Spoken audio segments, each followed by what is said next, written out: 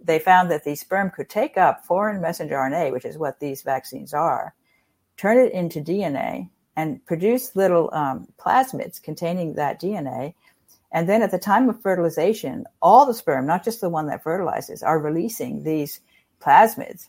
And then the fertilized egg takes them up and incorporates them. And then those plasmids become something really permanent in that fertilized, in the fetus that develops out of that fertilized egg. So that child is actually born still carrying plasmids taken from the sperm that contain the messenger RNA as DNA, circular DNA, contained inside those plasmids that can keep on making more DNA and therefore more protein for the rest of that child's life. And even those can be passed on to its offspring.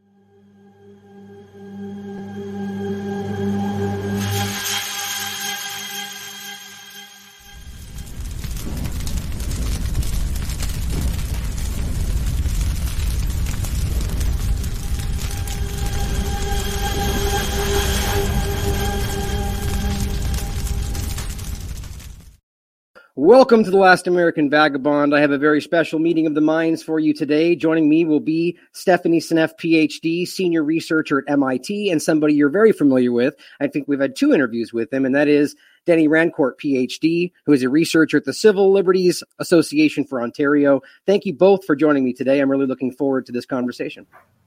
So great to be here. Thank you. Yeah, it's a pleasure to be back, and I'm really excited to be interviewing and having a conversation with Stephanie. I'm really happy about that. Absolutely, and I'm actually kind of excited. Denny and I were talking about this kind of format in a way to bring people together to have discussions in regard to multiple experts as well as different people involved in the interview and kind of having, as I said, a meeting of the minds. Because I think what's interesting, we've all seen from this, that there's a lot of very intelligent, very highly credentialed people that have a lot of different opinions on this. I think a lot of us are beginning to realize, not necessarily to include myself in that group, but a lot of people out there are very clearly beginning to recognize that there's lies happening, that there's misinformation, at the very least mistakes, and that's generous. But even within that, a lot of people in that group, experts and different doctors and scientists, disagree on certain points. So I thought it would be really interesting to see the difference of opinions as well as the things that we agree on in general. So let's start off today with something that's obviously very high on people's minds. And this is in general the vaccine discussion that seems to it seems to be falling apart in front of us right now. Whether that's just because of Omicron or how they're framing this, it's very clear that what was once being said is not panning out today. So I'll leave it to you two to discuss this in general and kick it off, Denny. What's on your mind today?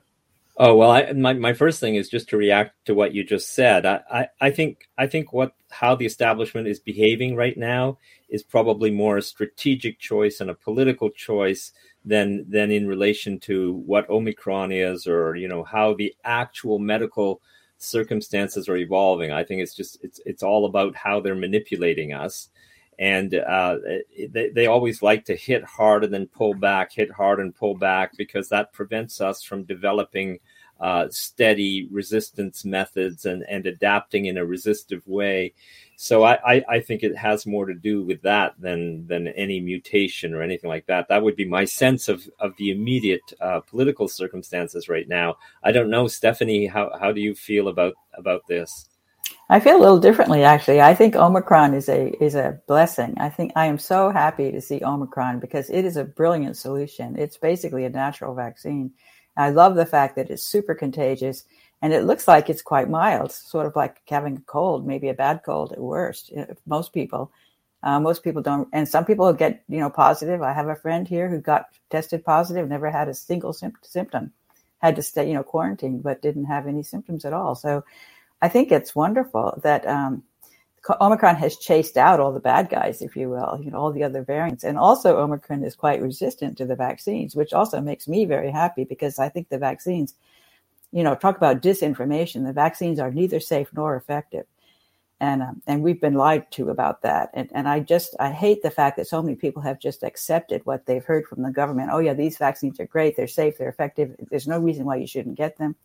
I was very upset last night on the PBS Evening News. They had a segment where they interviewed different mothers about, vaccines for kids. And the topic was kind of, why don't we yet have a vaccine for 2-year-olds? I was just so angry because I'm furious at the fact that they're injecting these these toxins into 5-year-olds already now. That is, I think it's criminal, because I think these vaccines, the messenger RNA vaccines, are extremely toxic. That's everything that I've seen tells me that's the case. And it can be insidious and slow, just like glyphosate, which is something I'm very familiar with. So I think Omicron's a good thing. That's the way I see it.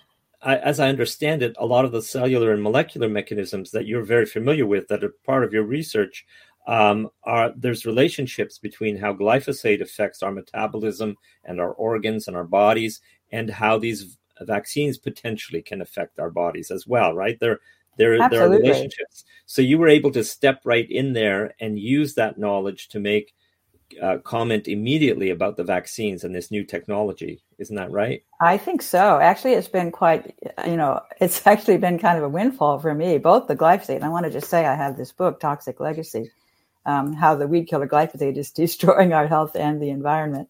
He has it too, so that's great.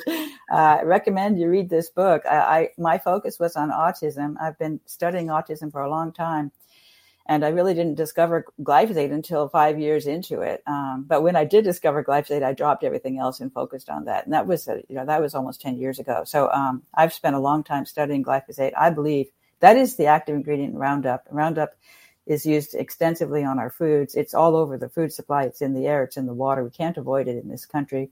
Our country uses more than any other country in the world per person. And we are having a very difficult time coping with COVID-19. I think those two are connected. And when you look at all the comorbidities, we know that people who are obese or have diabetes or heart issues, they have higher risk of bad outcome with COVID. And I think the whole thing is connected to glyphosate. When you have chronic glyphosate exposure, you get all these conditions, and you get COVID, because it messes up your innate immunity. And I have a whole chapter in my book on glyphosate and the innate immune system. It becomes weak.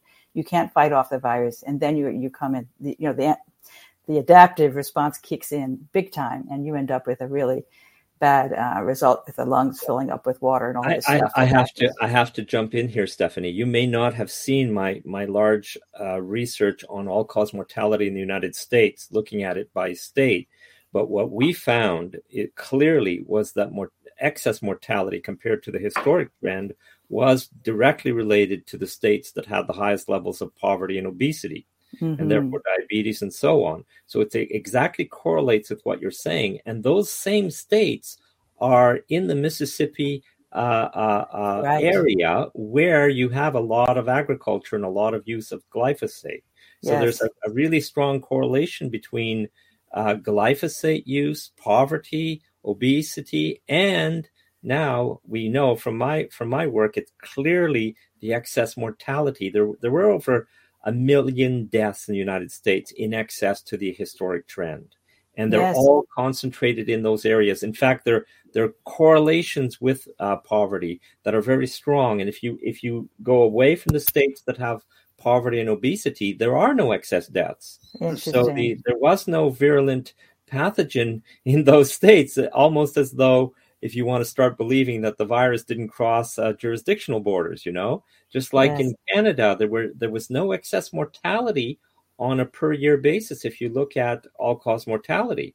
And so I've been arguing that, well, okay, you can say what you want about Omicron, but there never was a particularly virulent pathogen at all, because everything can be explained in terms of these fragile populations being attacked by the measures that were imposed, combined with the fact that a lot of their deaths were mechanistically caused by pneumonia, bacterial pneumonia, combined with the fact that the medical establishment was told not to prescribe antibiotics. So the antibiotic prescription rate dropped dramatically in the COVID crisis period in the United States. All this together gave us the deaths that we found in all-cause mortality. So, but this meshes in perfectly with what you're saying about glyphosate now, which I hadn't realized was a connection there. If I could jump in with a question, I think this is my audience is going to be very, very interested in this topic, because we were briefly touching on before we started, Stephanie, that we've been covering the glyphosate and just, the ubiquitous nature of it around the world, which is unreal. just to show a couple of things, interestingly enough, we put this out in 2016. Groundbreaking review shows how glyphosate alters DNA toward chronic illness, exactly what she's discussing. And sure enough, this is Stephanie's research from 2016. And just how when you look around the world, you'll find that this is everywhere. It's ubiquitous. It's in most vaccines.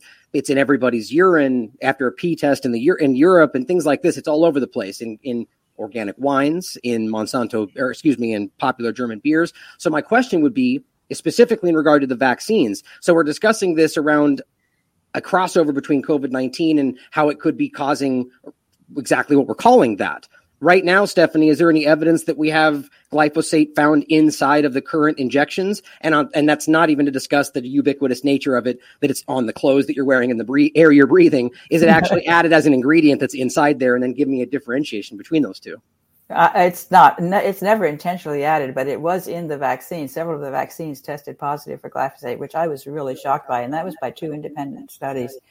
And it was typically the vaccines that were live virus vaccines. So like the MMR in particular had the highest amounts compared to all the other vaccines, which was quite interesting because MMR is connected to autism. So I actually think the glyphosate in the MMR is playing a critical role in the bad response that the child can get to the MMR that can then lead to the development of autistic symptoms. So I think that's all connected together.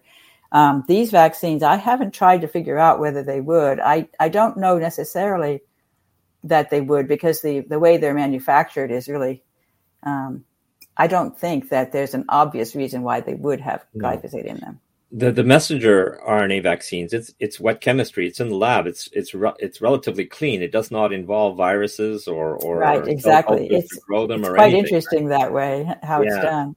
Yeah, but Stephanie, now I'm going to pursue this now like a dog after a bone, I guess. But because I'm really intrigued now. So, can you see a mechanism whereby, because of glyphosate exposure, someone would be more vulnerable to not being able to defend themselves against a bacterial pneumonia? Because that's the main mechanism that we're seeing in actually causing the deaths of these populations in the United States. How would you make that link? Can you make a link like that? Well, it would be the same because the innate immune system is needed for the bacteria as well as for the viruses and also for other kinds of infections. And so I think it would be easily the case that the glyphosate disrupting the innate immune system would also interfere with the bacterial response. It's quite fascinating what I wrote about in my book, and it ties to my theory that glyphosate substitutes for glycine during protein synthesis. I think it's very clear this is happening from the evidence presented by Monsanto in their own research studies. And I have a whole chapter in the book that gives that evidence, the evidence in the research literature that supports the concept that glyphosate substitutes for glycine by mistake during the assembly of a protein. That is just super, super strange and diabolical effect that uniquely has. What does that mean exactly in terms of what are the repercussions of that to a higher level and all the way to the immune system, like the white blood cells that we need to fight bacterial infections, for example? What's the connection there? If you could tap that out for us. Yeah, well, first of all, it's just mitochondrial damage. So it's very, it's shown experimentally that glyphosate disrupts an enzyme called succinate dehydrogenase, which is crucial in the mitochondria, both for the citric acid cycle, which metabolizes, sugar, for example, and also in the electron transport chain that generates the ATP. Both of them need that enzyme, and that enzyme has been shown to be suppressed. And it fits my model. I have this glyphosate susceptibility motif that matches that enzyme. So there's a whole bunch of proteins that I've identified that would be especially susceptible to glyphosate.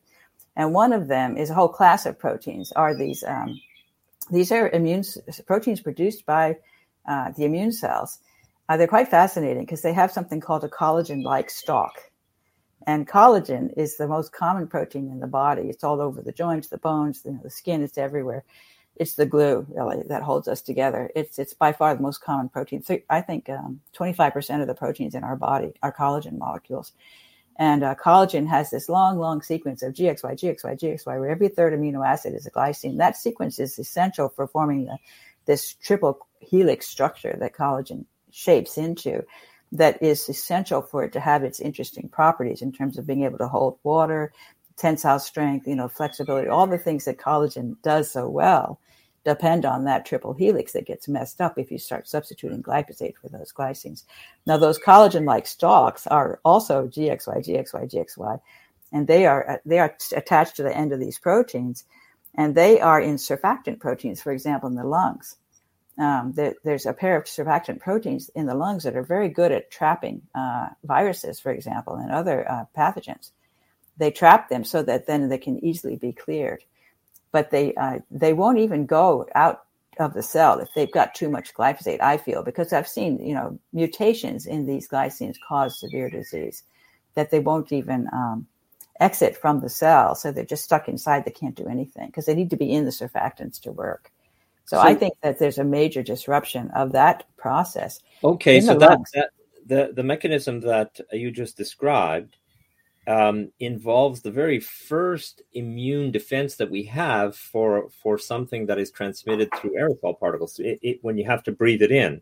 So you're really directly speaking to that first line of defense, right? Mm-hmm. Yes. And so you're saying that the long-term low-dose exposure to glyphosate makes us generally, potentially, according to your mechanism, less able to fight infections through the airways. Exactly. Yes. That's what you're saying. And there's a very interesting story related to e-cigarettes. Really, really interesting because e-cigarettes have as their base a molecule called glycerol, and glycerol is the major byproduct of the biofuel industry. The biofuel industry. So when they take crops, for example, this biofuel industry is growing dramatically especially in the last year or two.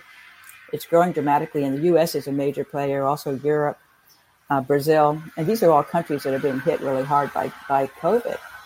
And so, there's a little noise out there. Is that okay? No worries. I think we're just passing.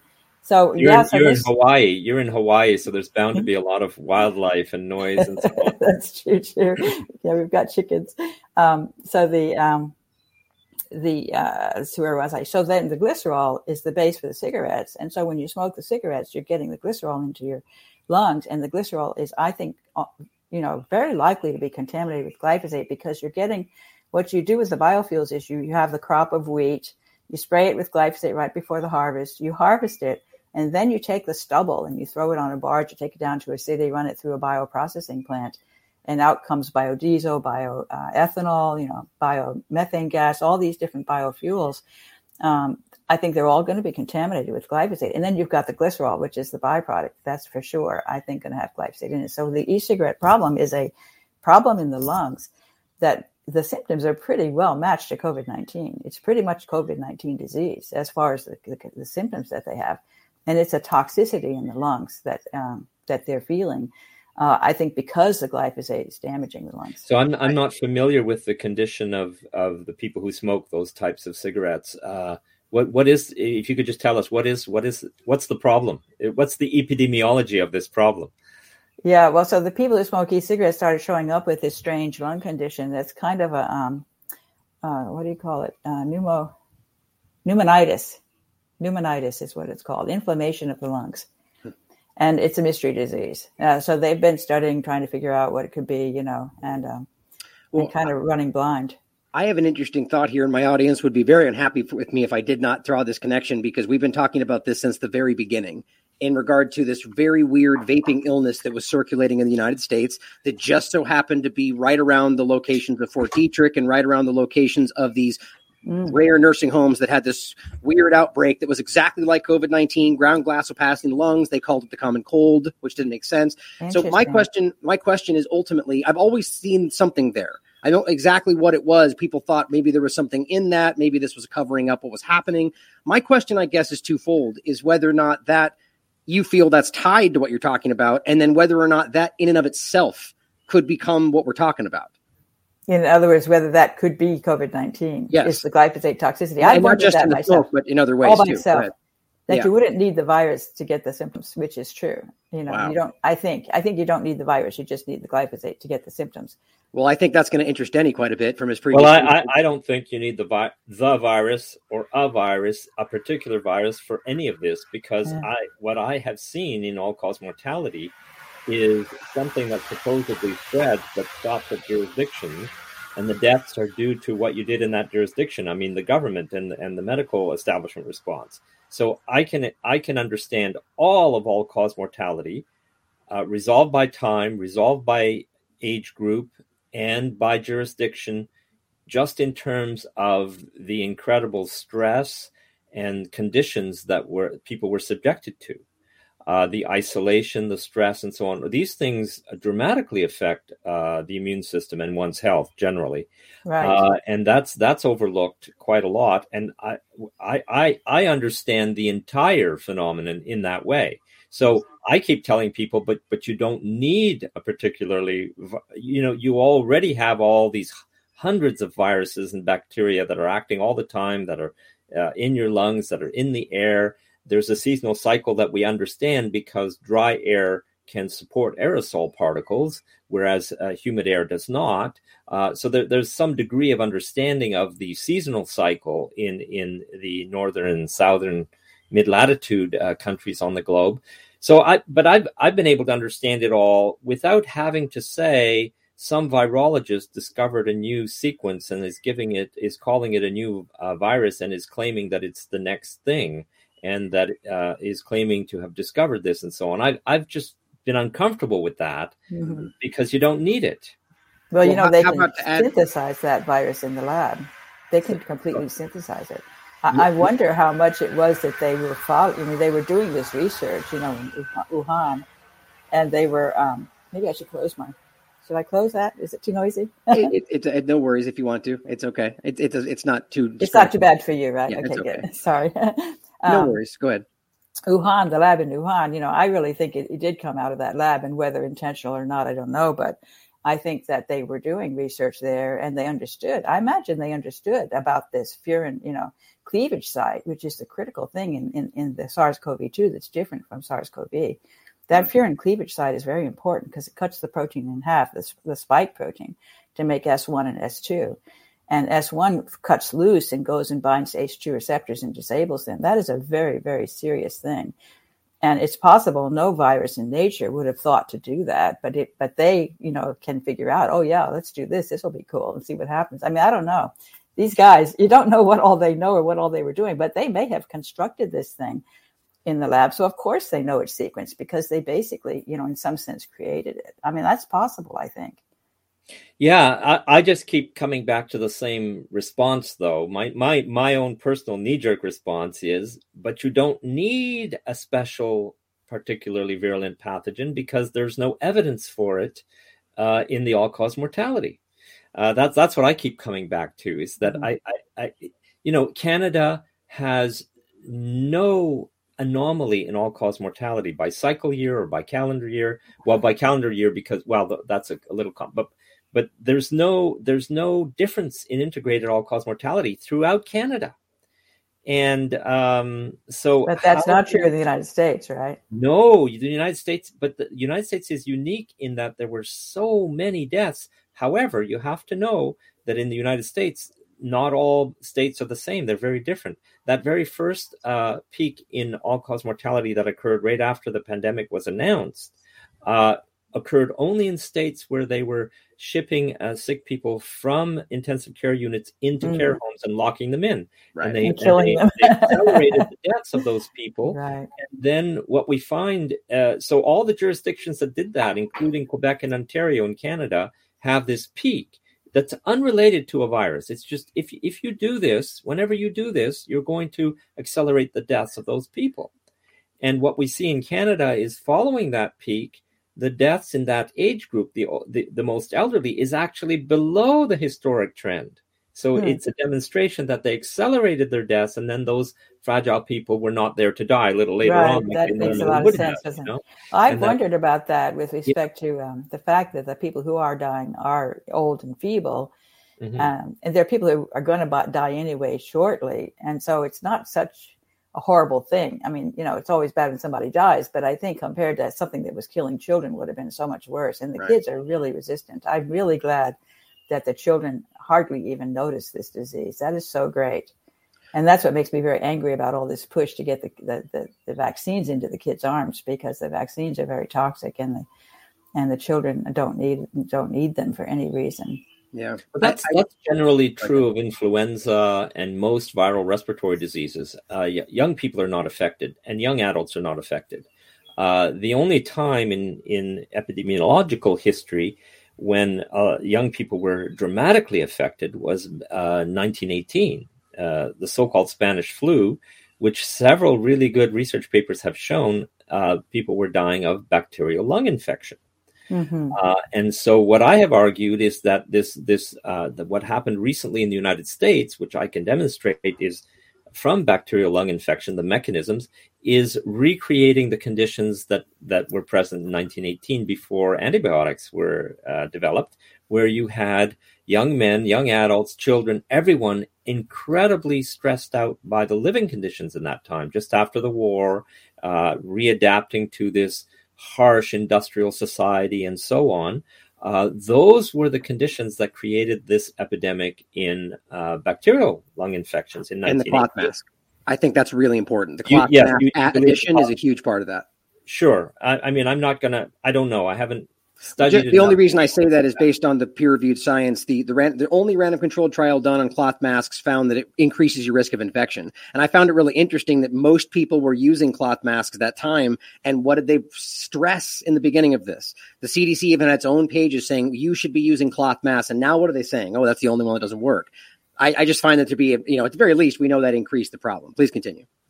Yeah, I won't speak out on that in terms of the numbers and whether it's a big enough effect and so on until I've actually researched it more. But there's a real potential there that was important as well. But yeah, I just think that in the United States, those same conditions of that horrid situation in 1918 were recreated. And this is before glyphosate. So I think we have to remember that the impact of really bad living conditions, like when you have poverty, stress, and social isolation are tremendous, are probably the leading factors in terms of determinants of health and of whether longevity and so on. But your work, Stephanie, has shown the incredible importance in an otherwise stable, democratic, modern society of a poison like glyphosate, right? I think so. I mean, holy smokes! The research is just unbelievable. You have a body of work with SAMSO that started in 2013, and you started showing these incredibly strong correlations between the amount of glyphosate that was put out by the industry on the crops and the prevalence of these diseases. And boy, talk about a list of diseases that you've identified as being directly related, highly correlated to glyphosate use. We've got, I'm just going to read it off because it's too important. Thyroid cancer, liver cancer, bladder cancer, pancreatic cancer, kidney cancer, myeloid leukemia, lipoprotein metabolism anomalies, hypertension, stroke, obesity, diabetes, end-stage renal disease, renal failure, autism, Alzheimer's, Parkinson's, dementia, multiple sclerosis, intestinal infection causing death, and inflammatory bowel. You've got 20 chronic diseases that are highly correlated to glyphosate use. That's right. And of course, what they say is correlation doesn't mean causation. That's their answer, which I find really puzzling because, correlation is where you start, right? You see that when people smoke, they get lung cancer, and eventually you try to figure out how that happens. But I think for me, that was just so amazing. And people also say, how could one chemical cause so many diseases? And that does seem surprising. So they just think, well, sure, it's just going up. It just happens to be going up at the same time all these diseases are. But if you take away glyphosate and say it's not glyphosate, then you have to say, what is it? For every one of those diseases, something else that's correlated. And that's hard to find. It really is hard to find something else. And so I want to insist, though, Stephanie, the correlations are not just associations. They're not just correlations in the usual sense. These are strong mathematical correlations. We're talking about Pearson coefficients that are through the roof, 0.988, 0.960, 0.981, and so on, right? These They're are like incredible. You never see numbers like that. Huh? You never see numbers like that. No, you never see numbers like that. These are the kinds of graphs that you're getting for the relationship between glyphosate and a particular disease. This one is number of children with autism. Okay? Yeah, the autism correlation is so striking. Yes, but they're all like that. I've got a whole bunch of graphs like that. They all have these incredible coefficients, and they're happening. I even, one of your critics in the peer-reviewed literature said, "Oh, that you shouldn't believe this. It's just happening by accident, because if it were true, for example, the cancers wouldn't happen so quickly in time correlation with the glyphosate."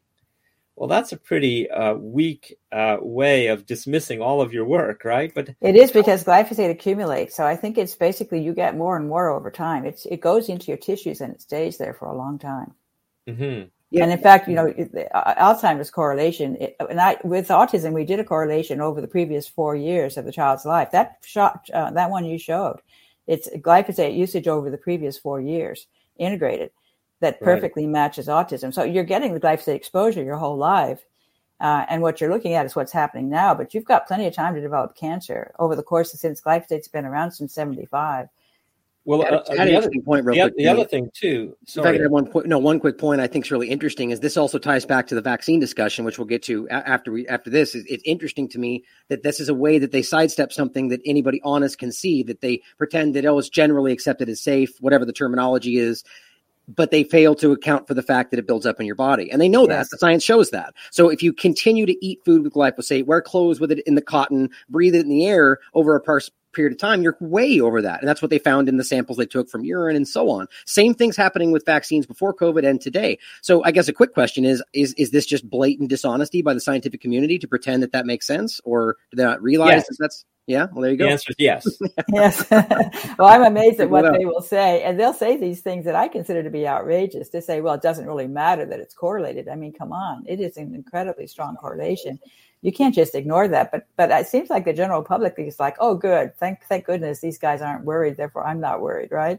They just seem to believe it when they say these things. But you've got changing glyphosate use of an order of magnitude or more over the time period, the disease following it exactly and perfectly in sync with it. That's what we mean by correlation. This cannot be an accident. This is the hardest epidemiology that you can have. It doesn't get better than this. And not only that, but a lot of these diseases virtually didn't exist before they started using glyphosate. They were unheard of. Mm-hmm. And now they're becoming major causes of death. In the UK, I understand that dementia type diseases has taken the number 1 or number 2 spot in terms of leading cause of death. Wow, that's really sad. These are becoming the major killers, and they didn't exist before. It's irresponsible for them to be criticizing you in this way, and there's a whole industry of scientists who are criticizing you. I don't know if you've noticed it. Oh, I certainly have. Holy smoke! I'm getting amused by it at this point. I think it's going to be fun because I think eventually we're going to prove ourselves right, and they're going to really be in the doghouse. I think you already have, guys. I think you both already have in spades, but I think just choosing to ignore what you're showing, I think that's the main part of it. Mm-hmm. Since I pulled this up really quickly, I think that's an interesting crossover. We're talking about Alzheimer's in the UK, which obviously aluminum is a very clear indicator in that regard. Somebody I used to work with from StopSprayingUs.com used to take daily measures in San Francisco, and aluminum and barium would be through the roof in the rainwater all the time, way higher than it's supposed to be. So any thoughts on the potential crossover, as this one study at the very least found connections between how that affects the brain, the synergy between glyphosate and aluminum, and even maybe touches on whether you think there's an intentional aspect to this? I don't know, intentional, but I do think I wrote a paper on that, and I don't know if that's referring to that paper, but together with colleagues, Nancy Swanson was on that author list as well. Really, it was a theoretical analysis for the most part, although we had seen we had evidence for it, of course, that we talked about in the paper with references. Basically, it is shown that glyphosate binds to aluminum. In fact, 2 or 3 glyphosate molecules will wrap themselves around an aluminum atom, hiding its +3 charge. So basically, it becomes a neutral molecule. And so a neutral molecule is much easier to get across a leaky barrier. And glyphosate sets up a leaky barrier. It's been shown in studies that glyphosate creates a leaky gut barrier.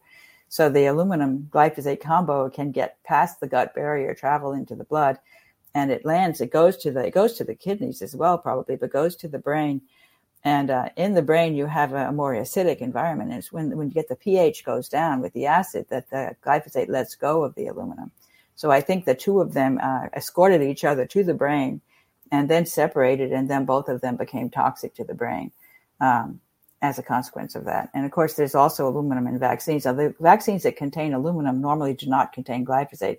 So at least it's separate vaccines that are giving you the aluminum and the glyphosate. But you often get 2 vaccines at the same time. These kids are coming up, lining up for multiple vaccines in one visit. And they could get one vaccine containing aluminum, another one containing glyphosate at the same time. And those 2 could buddy up and do some nasty damage to the brain, I suspect. Yeah. An understanding of these mechanisms is really vital to even just making hypotheses about how combinations will be toxic and so on, right? And right, synergistic toxicity is a big deal. And, we've got all these chemicals that we're exposed to, and we know that many of them are synergistically toxic. I think mercury and glyphosate are also synergistically toxic. Mm-hmm. And mercury, of course, has also been linked to autism.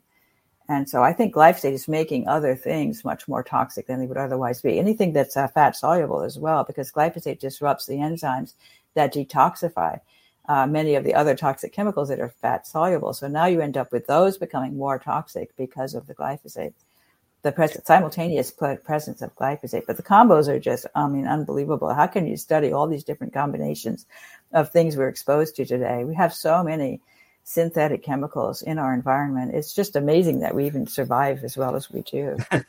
Stephanie, I want to ask you a question about white blood cells, the immune system. Have you? Because you're thinking about this, you're juggling these ideas and the mechanisms all the time. You're that person. So I want to ask you: is it possible that the vaccines, the mRNA vaccines, can harm the cells in the bone marrow that create the white blood cells? I absolutely think so. How would that work? Because it goes into the bone marrow. So they've traced it. People have done studies where they've traced where does the messenger RNA go. That's a very important question to answer. The industry is sort of saying, well, it just stays in the arm muscle and doesn't really go anywhere. But they know that's not true, because in these tracer studies, they found that the immune cells, so that the muscle cell initially takes up these nanoparticles there's lots of these nanoparticles in the injection.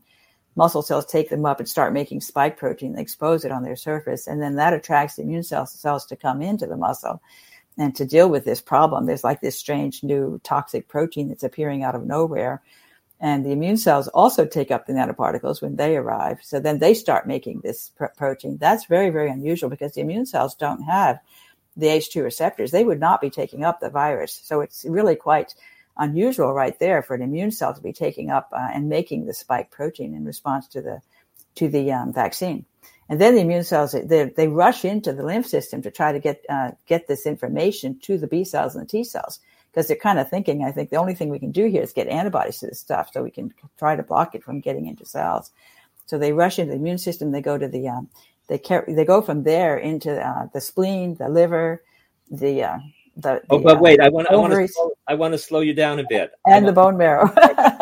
I understand they rush into the factory that makes these cells, and what happens there? I want to open that up a bit. Well, so the immune cells will go into the bone marrow carrying this messenger RNA and continuing to make spike protein and then releasing it, I think, in the form of exosomes. I've talked about this in the past. I think my analysis, and there's papers that support that, is that what happens is these infected immune cells that are infected with the mRNA nanoparticles are furiously making spike protein at a high rate, and they can't stop themselves because the nanoparticles are specially designed with many alterations. They're very different from messenger RNA that the virus makes. And the difference is that they support really fast production of the spike. They are very sturdy against getting broken down. And then they also have modifications in the actual sequence, of the RNA, that it's enriched in guanine, for example. And that has all kinds of implications that are quite interesting. But basically, they're making lots of spike protein that's getting released in exosomes. Those exosomes are then going to be toxic to the other cells that are in the bone marrow. They're going to have a toxic effect, and they're going to cause inflammation. So I understand, and that's going to damage them. In the bone marrow has stem cells that would make the white blood cells that you need, the various types. Are those stem cells being attacked, and will they be damaged, and will that damage last a long time? Excellent questions. And I think it's still theoretical, but I think there's support for it, definitely. And so it's been shown that the spike protein can get into the nucleus.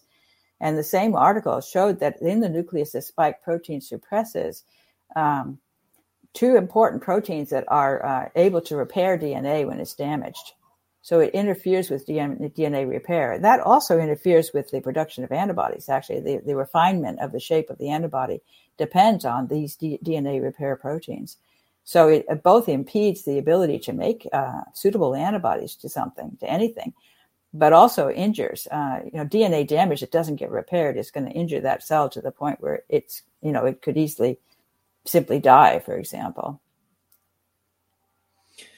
So there is a chance that with some people, the vaccines are harming the immune system at its core.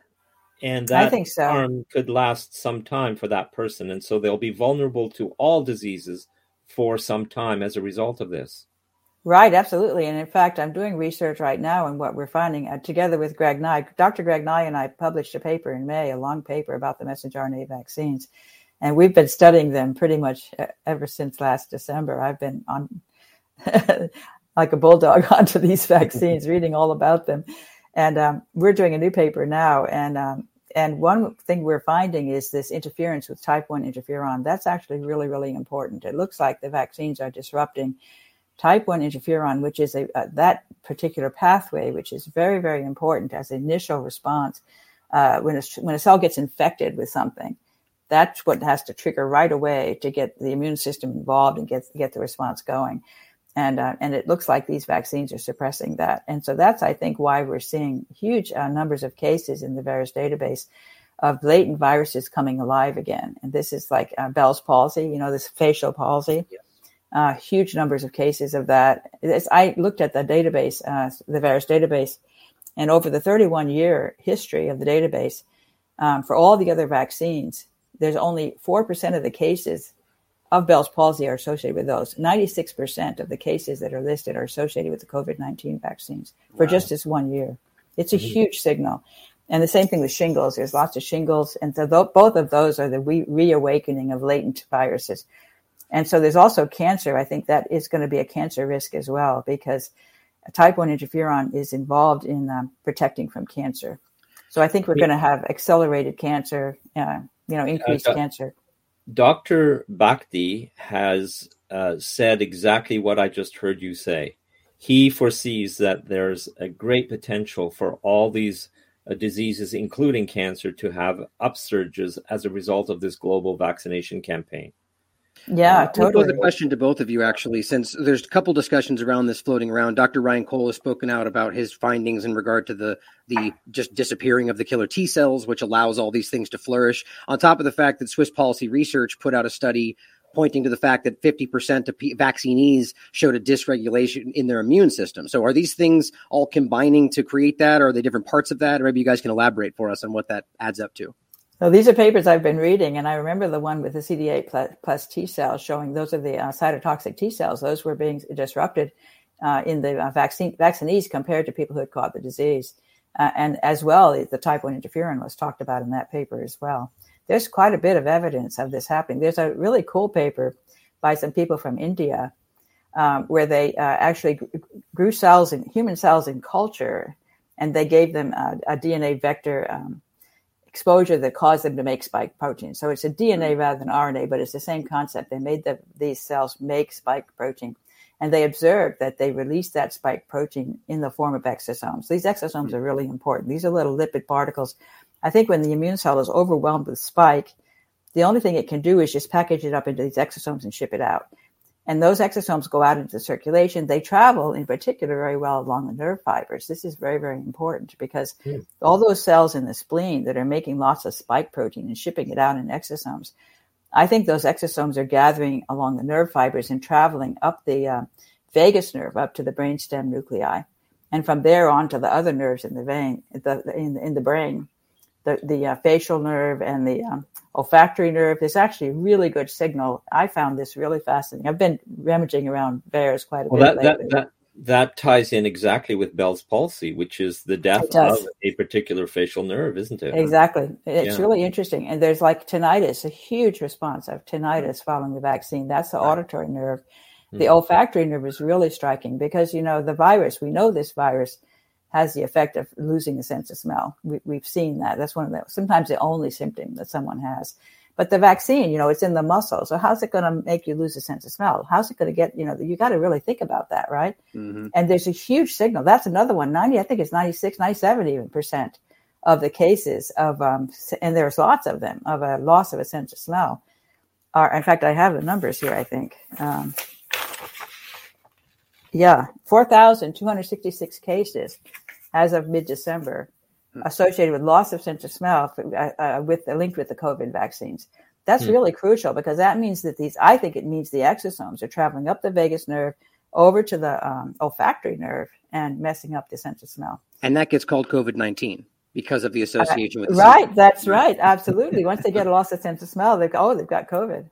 Right. I bet you're right. They probably, so it's a breakthrough many infection. of them that got counted as COVID cases, a breakthrough infection, right? I want to bring something else into the conversation. There is Doctors for COVID Ethics. I'm a member of that group, and there's a bunch of really interesting scientists and doctors there, and they have sponsored a study by a German pathologist, he has done he's looked at the slides of tissues doing the pathology of people whose their family believe that they died from the vaccine.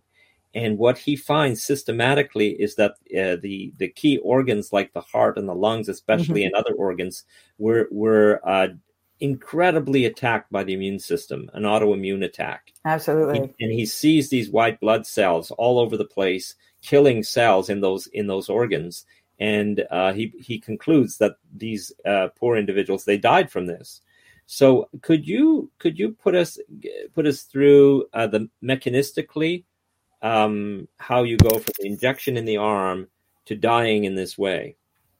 Is that a fair question to ask? That is a fair question. It's certainly one that I've been very interested in myself. When I see these sort of, when I first started seeing these absolutely bizarre reactions, like this shakes, it's just like constant. It's kind of like a seizure or something. Mm-hmm. That has to be nerves, So I really, early on, I thought it's got to be nerves. I think it's traveling along the nerves. And that's how I got myself to the exosomes, because the exosomes travel along the nerves very, very well. And it's been shown in Parkinson's disease that it Parkinson's begins often in the gut with some kind of foreign pathogen protein that's a prion-like protein. And then the immune cells pick up that prion-like protein in the gut and carry it to the spleen. And then they go to these germinal centers in the spleen where they're producing the antibodies.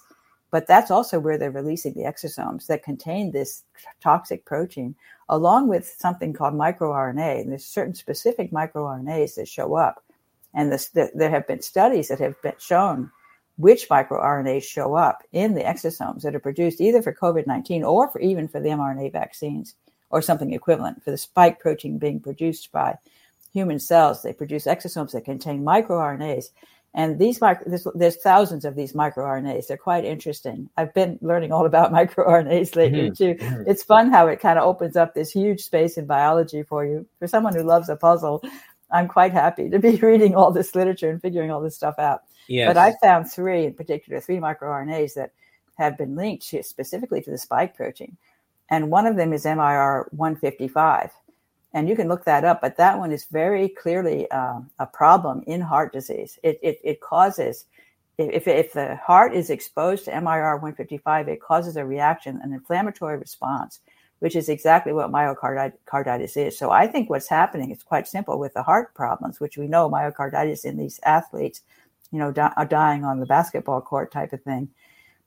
It's the immune cells. I'm thinking this. It's the immune cells in the spleen overproducing spike protein, shipping it out in exosomes, traveling up the vagus nerve, going straight to the heart along the vagus nerve, and delivering this microRNA 155 along with the spike protein, which itself induces an inflammatory response. So the heart just goes on fire with inflammation with that kind of a load, those exosomes being poured in from the vagus nerve. That's what I think is going on. Wow. Okay. That's powerful. I think that in and of itself. Go ahead, Denny. Sorry. I was imagining another mechanism where it was mainly happening through the blood, through the vascular system.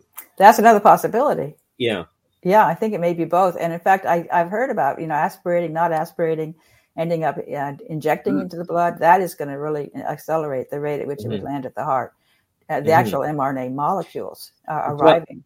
mRNA nanoparticles. These athletes have a particularly well-developed cardiovascular system. I mean, this is what they're about, and they're pushing it to the limit on the field. Yes. I think it's that stressed heart in a situation where there's all that inflammation, just can't take the stress. And we see it more predominantly today in tennis, soccer, the people that are running at nonstop. That was a great point somebody brought up the other day on Twitter, and I said, that's an excellent comparison. Mm-hmm.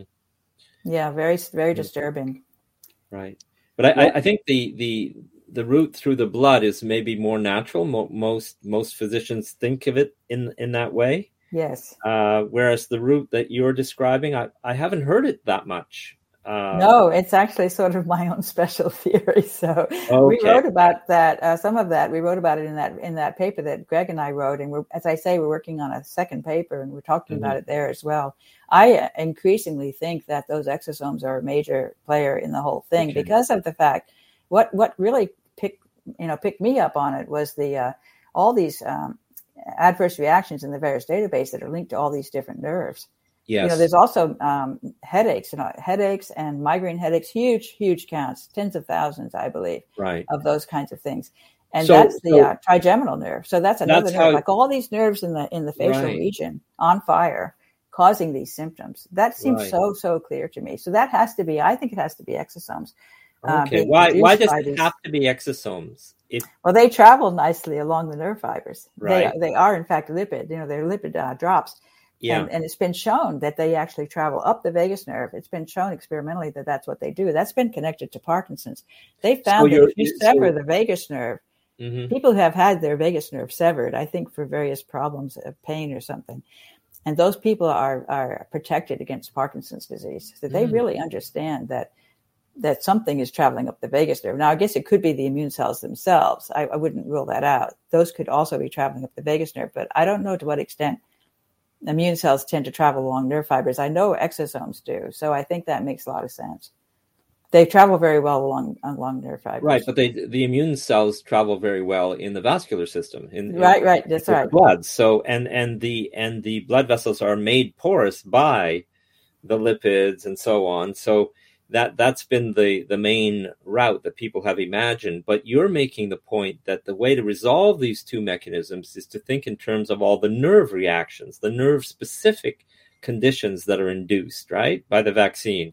That's what I'm thinking. Yeah, that's why, because I see all that. And there's also things like paralysis that's coming in, which is going to be the nerves in the backbone. Because I suspect that nerve is also being affected by these these injections. I picture all these exosomes, and the exosomes are going to go into the blood as well, by the way. And also, I think they're going to be released out of the lungs, probably released through the skin. And this is how I think it's causing people who hang out near people who've recently been vaccinated are actually seeing symptoms. Many women are reporting odd menstrual cycle as a consequence of hanging out with vaccinated people. One even told me she got shingles at the same time as the vaccinated person got shingles. The one who was not vaccinated but was hanging out with them also got shingles, which was kind of amazing. Okay, so you're proposing that a vaccinated person could be exhaling these exosomes, and that someone else would inhale them and get the symptoms that way. Yes, and the exosomes can even contain the messenger RNA itself. Wow. They actually showed that with the spike protein that the cell could release an exosome. I was really amazed to see that in one of the articles I read. An entire spike messenger RNA encapsulated in the exosome. So that's going to actually provide the opportunity to make spike protein in the cells of the person who breathes in that exosome. That's incredible. I'm going to ask a radical question, and maybe some people will say, oh, God, roll their eyes or whatever. But what about the idea that there are no viruses, that all of respiratory diseases, so-called viral respiratory diseases on the planet, are just through exosomes? We're just communicating mutations through exosomes to each other. And the transmission is high during the winter because nanoparticles are supported in the air, in the dry air, and that way you can breathe them in. What do you think of this crazy idea? You've been talking to Tom Cowan, right? I haven't. I've been. Okay. Well, he has that same. I've seen interviews and things, but yeah. Yeah, no, I'm not suggesting that I believe it or that I think it's a good idea, but I want to put it out there. Well, it's an interesting discussion for sure that we should be having. For sure. And my personal belief is that viruses are real, but it's a question of what they are exactly and where did they come from. And like you say, they have a lot in common with exosomes. Mm-hmm. And so it seems like there's kind of a gradation. And, the only real difference between an exosome and a virus is that the virus often contains the facility that allows it to clone itself. So the exosome is normally thought of as something that can't clone itself, in the sense that the virus has enzymes that allow it to copy its RNA so it can make more viruses, whereas the exosome supposedly does not have that. So, anytime you have an exosome that also has in it the code for something that can copy mRNA along with RNA in there, that's basically a virus. So there is kind of an interesting continuum, a scale along which you finally end up with a virus. And then you can say, well, did that virus actually emerge from the human cells? Because I think possibly that viruses are sort of exosomes on steroids, but that they came out of these human cells that were stressed as they're trying to figure out how to deal with the stress. And Stephanie, they came out of animal cells because they've been breathing animals on the planet for a long time. And so, well, any kind of, biological organism actually. Right. Could be doing this, but and exactly which one delivered where, because it can spread. Once it can spread from one organism to another, right. And then the issue of being able to just made a very important point, which is this distinction between exosomes and viruses, at least in principle. You said, okay, there's a gray area. You might have this distinction being marred somewhat depending on the circumstances, but generally speaking, only a virus will replicate itself in the infected person's body and do it quickly.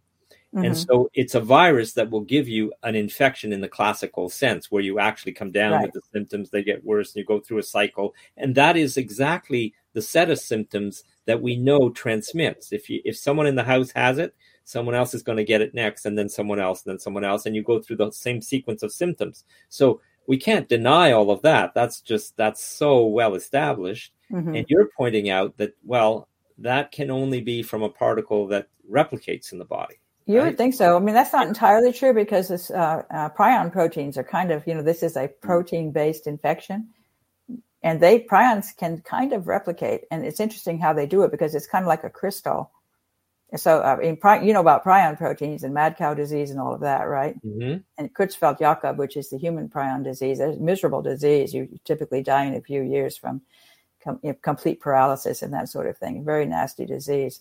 The spike protein is a prion-like protein. That's been shown in various studies, which means it has a tendency to misfold in the same way that prion proteins do. And there's several different proteins in our body that are prion-like, and they're all connected. Many of them are connected to neurological diseases, neurodegenerative. But they wouldn't be replicated. They replicate in the sense that they can cause other proteins to join the club. So they don't actually copy themselves, but you already have proteins in your cell that also could become prion proteins. And it's like a crystal seed. I think of it as I see what you mean. Oh, that's what you mean. It's like a seeding reaction. Other proteins to become prion proteins. It feels like a very semantical difference, right? We're basically ends up in the same result Here's a question, and maybe you guys could answer for me. Dr. Luigi Warren, I believe, was the discoverer of mRNA. He spoke out about this on Twitter a while back, that he argued that the spike protein can absolutely shed through, how sweat glands, different studies have found. He argues nonetheless that it's such a small amount that he doesn't think it could do anything. But the Salk Institute found in their research that it is cytotoxic, that it can cause disease in and of itself. So if we have something that is shedding, or in your case, what you're discussing, being through an exosome being spread through the breath, couldn't that then create, if it's causing disease, it could then cause symptoms which could then spread again? So if that is happening, as the research is finding, what is that? I mean, it wouldn't be COVID-19, but it is the spike protein. So don't you find yourself in the same position where it's like, well, it's not a virus, but it's doing the same thing, right? So I don't know. You guys give me your thoughts on that. The vaccine has a lot of the same symptoms as the virus. Exactly. Which is really interesting because it's only the spike protein. It doesn't have the rest of the virus. The virus has a lot of other stuff besides the spike protein, and it has the ability to reproduce. So it feels like it's very stripped down. It's kind of amazing to me that spike protein by itself can do so much damage, but it's clear that it's very toxic. And many papers have come out and shown that spike protein gets into the brain, that it causes brain inflammation, that it gets into the nucleus, it damages the DNA. I mean, all these things are being seen in studies. So we have no doubt that the spike protein is toxic. And that's why I feel, of course, you don't want to inject a toxic protein into your body, especially you're injecting the ability to make it, which is even worse because you don't have a good clue of how much is being made. Yeah. I mean, almost everything is toxic, and your body is always repairing. And so it's a question of kinetics and amounts, really. And so we have to be careful not to fall into the trap that, since we've demonstrated toxicity, therefore we have to assume that there are going to be observable symptoms in people, And it's a matter of how much. They say glyphosate's harmless if it's in small amounts, right? Yes. That's generally true. But I think the distinction that Stephanie was making is really key, and it's really helping me to visualize this now, is that a virus will replicate and is designed to replicate itself, whereas these vesicles will not, generally speaking, and they're not designed to produce that result. So you might get some small effect, momentary, but it's not a pathogen that will continue to propagate in society and so on, right? Well, in theory, although I think that's not entirely true with these messenger RNA vaccines, because, and again, theoretically, there's enough studies that have been done to show that it is a distinct possibility that the messenger RNA can get converted into DNA by enzymes that exist in human cells. And particularly they exist, for example, in immune cells and cancer cells, in sperm, in the testes. These cells have the capability of converting messenger RNA into DNA. And in fact, I found an amazing paper talking about sperm. This paper was from some time ago, long before COVID. They found that the sperm could take up foreign messenger RNA, which is what these vaccines are, turn it into DNA, and produce little plasmids containing that DNA. And then at the time of fertilization, all the sperm, not just the one that fertilizes, are releasing these plasmids. And then the fertilized egg takes them up and incorporates them. And then those plasmids become something really permanent in that fertilized, in the fetus that develops out of that fertilized egg. So that child is actually born still carrying plasmids taken from the sperm that contain the messenger RNA as DNA, circular DNA, contained inside those plasmids that can keep on making more DNA and therefore more protein for the rest of that child's life. And even those can be passed on to its offspring. So that is really permanent. And that can happen theoretically with these vaccines. And in fact, there was a study that showed that the spike protein was still around 15 months later. After, you saw that. Yes, I saw that. Yeah. And that might be through this DNA mechanism. I don't know. I mean, no one has said. It's part of what we don't know yet. That could become permanent. Wow. Well, if I could try to, go ahead, Denny. Go ahead. Yeah, I was just going to say, there's so much to worry about, and the more, exactly, that's what worries me. I am very worried about our children. The children today are really going to be in trouble if they have to get booster shots of these messenger RNA every year or every 6 months. It's just going to be brutal. That's kind of what I wanted to clarify. Maybe we can wrap up on this point, unless Denny has any more excellent questions. I think that what you're essentially showing there is that the body is being trained, as they're even kind of talking about how to do this certain thing, but they argue it's not going to be forever, that it stops doing the things that we're talking about. But you're discussing this being passed on generationally to other generations, and it continues forward. So in a small way, possibly larger than it seems, you're altering the species, right? That will change forever. So obviously this is not what they would want us to think. What are the long-term consequences here that we're actually talking about? Hard to say. I mean, I don't know if a child is exposed to this messenger RNA as DNA in utero. One thing is that child probably will not mount any antibodies to the spike protein because they'll think it's human protein. Wow. And that will be very strange. So I don't know what that will mean, long term, but they'll make a new vaccine tomorrow and they'll address the new problem. That'll just keep going forward. There's a lot more research that needs to be done, that's for sure. And I'm very, very frustrated at how little they did before just, determining that all of a sudden everybody has to get this vaccine, no questions asked. It's safe and effective. I mean, that is just such a lie. Talk about disinformation campaign, Absolutely. A completely new technology, mass produced and mass delivered without all the usual years and years of safety studies and so on, right? And looking at also generational effects and all. Right. There's just so many things that need to be examined regarding safety that were never it's very examined. Unusual. It's extremely unusual technology, very sophisticated. I mean, you have to admire them for their cleverness, but they are really making huge assumptions about the safety that are not justified at all. And I have one last question that I'd like to, if we have time. Yeah, absolutely. Go ahead.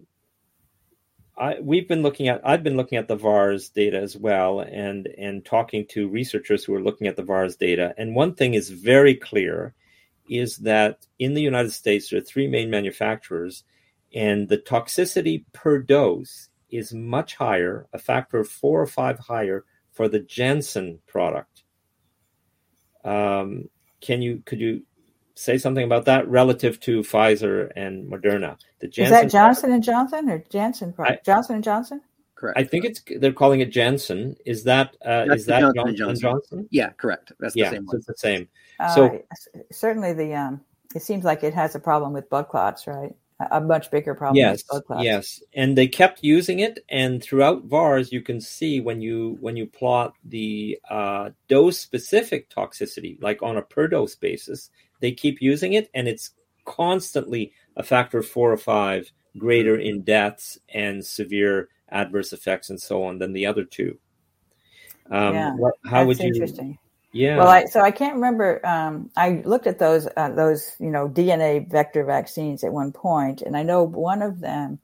I think it's the AstraZeneca that has the human, but I'm not sure. So one of them has human, and one of them has monkey adenovirus. Right. Do you know which one? No, I don't. Because that could be crucial. I don't know whether human or monkey would be more toxic, but it might be that whichever of those two it is. And I wish I knew that right now. I did know it at one time, but I can't remember which one it was. I just pulled this up quickly. It does say the AstraZeneca vaccine uses chimpanzee adenovirus. Okay, so it's a human adenovirus.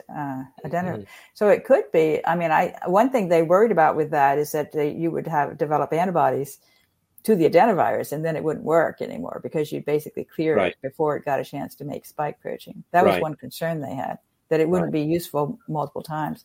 Right. I would have thought the monkey one would be more toxic, but apparently not. So I don't know the answer to that. That would be something to look into. Yeah. Okay. I thought I'd throw it out there. Yeah, that's a good one. Piqued my curiosity, but I don't have an answer to that. So this was such an important conversation. There's so many different things came out on different perspectives, and I almost think even just three of us should do this again, to be quite honest. But I think this was fun. It was. I mean, it's really interesting to see the different of perceptions on what's happening and the different levels of research. And, I think everyone brings a different perspective to the table, and it changes things just slightly, and I think that's really important. I definitely can promise you that people will watch this interview and walk away with some profound new insight on something from one of the three of us that put something out there. So that's important. I didn't get to tell the story about the social science of science itself, and how I think Stephanie broke through in one regard. I noticed something that happened. Maybe I can tell the story very briefly, but Stephanie, your work was largely ignored, your work on glyphosate, until something happened. It was criticized by an expert in one of the leading journals. Do you remember that? Well, that was glyphosate does not. Right? Yes, glyphosate does not substitute for glycine during protein synthesis. Exactly. It was criticized by those people. And then there was an article in Nature or Science, a leading journal, that said that glyphosate was a problem, but they cited only your critics, not you. Okay? And that's how people could find you. I mean, the scientists. Right? That could very well be. Scientists started, and so I went and read this guy who was highly critical of your entire body of work, point by point, and I read it and I thought, wait a minute. When you say that someone is not as brilliant as it appears, it means you're admitting they're brilliant.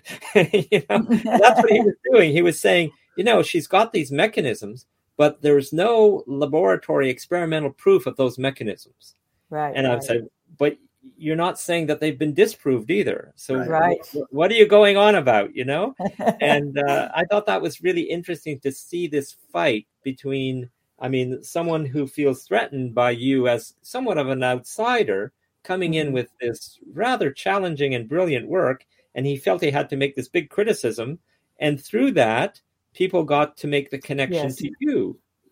Well, I appreciate that these people are stirring up trouble and causing people to notice me, because that, I know they're only going to say bad things, and that's all right with me. I don't mind, because they notice me much more because they're fighting me than they would if they just stayed quiet, probably, right? Yes. Yeah. It's going to trigger a lot of critical thinkers out there who will discern for themselves. They'll read it and then be like, well, I'm going to look into her work myself. And that's the kind of person you're trying to reach right now. Exactly. And I will say this book, I'm very surprised that Monsanto didn't go after me on this, because they're interestingly quiet. And I think, Bayer, I think that it means they know that this is what's happening. I believe they know. Yes. That the glycine analog point, which is crucial to my book and to my whole story about how glyphosate affects health. I think, Stephanie, this is a landmark book. This is such an important book, and it is so well written. It's a brilliant book. It's right up there with Silent Spring. You have really done it.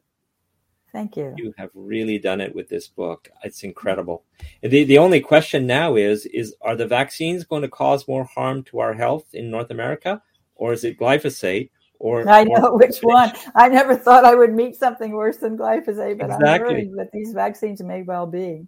I think we're coming to the realization that together they're going to do something even more dangerous. Absolutely. Like that's kind of the dangerous synergy that we're seeing. I think that's a good place to kind of to finish on, guys. And I think that what's really important here, you touched on something on the way out there that I think is a really good analogy for everything we're seeing today, which is the idea that something's unverified doesn't mean that it's not true. And exactly. That's everything that's happening today. It's unverified, therefore we dismiss it. Right. And it's fake. That is the most unscientific thing I've seen. It challenges the very idea of the scientific method. All we're really asking is to bring these conversations to a front, have them, discuss them, have everybody be able to challenge them, think for themselves. And I think your work, both of you, is really opening that up for a lot of people. And so thank you both for joining me today. And I think we should do this again very soon. I think we should. This was great. Thank you for having us. And it's been great. Wonderful conversation. It was great. Well, as always, everybody out there, question everything. Come to your own conclusions. Stay vigilant.